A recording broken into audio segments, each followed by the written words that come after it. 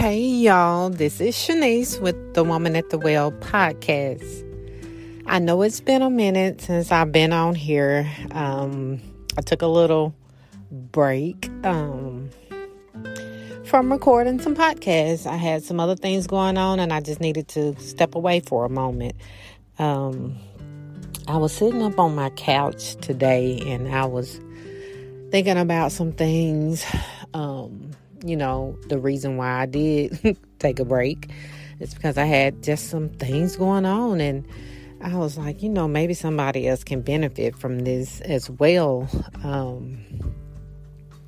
The Woman at the Well podcast is times when I went to the well because I needed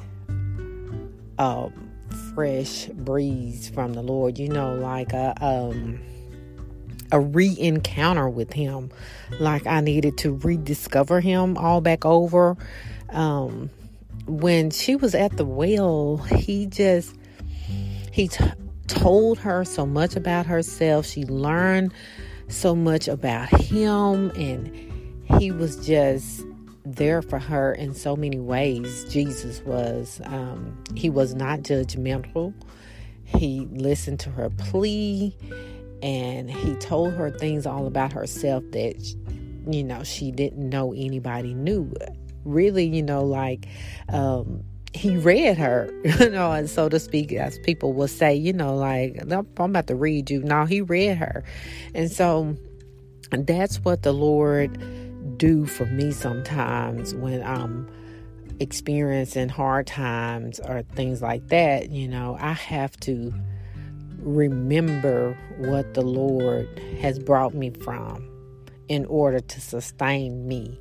Now, when I'm experiencing things, I just remember times when I had to go to the well, when I was stressed out, when I was burdened down, or when I found myself in places where I thought nobody else was experiencing these things but me.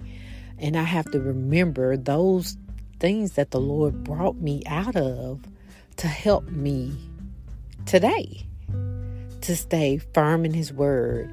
There's nothing like a memory of what the Lord has brought you out of. I sat on my couch today and I was just thinking about times when me and my husband first got together and how the Lord just brought us out and brought us into things new. He said, I will make all things new. Sometimes it doesn't seem like it when we're experiencing those times, those hard times. It just seems like that nothing will give. But I was remembering when we got engaged. We had already been dating for 1 year, and then we decided that we wanted to be married because we wanted to do things married people did. So that was the right thing to do. But what happened was, right when we decided that there was something that we was going to do, the enemy showed up. And I'm not giving him all this credit or whatever. I'm just keeping it real.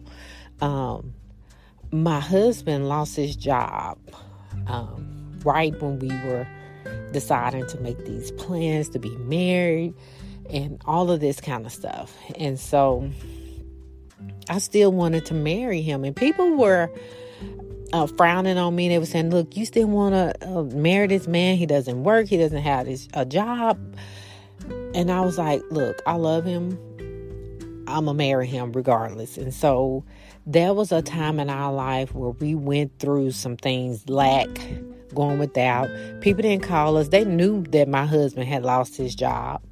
But nobody called us and asked us, did we need a thing? Because, people have this idea in their mind that as long as a woman got a man, or just as long as a man in the house, that they can figure it out, or they need to figure it out, or they don't need any help. People don't want to, I don't know, people have their own little mindset about how they want to handle things or help people and things like that. But anyway, we struggled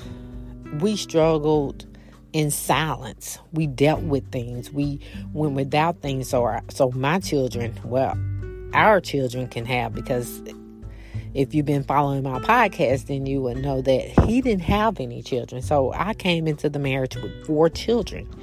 So we were sacrificing for the children. They didn't know. And a lot of times now, when I look back from where we first started to now, and then sometimes, especially since the pandemic has happened, because we were a family that was affected by the pandemic. A lot of people weren't. We were. And so I look back when there was a time when I was at the well saying, Lord, help me hold on to your unchanging hand. Help me to remember that you said that you are the source of my every need, that you will give me everything that I needed, that you will supply it, Lord God. Help me to remember where my help truly comes from. It does not come from man. It comes from you.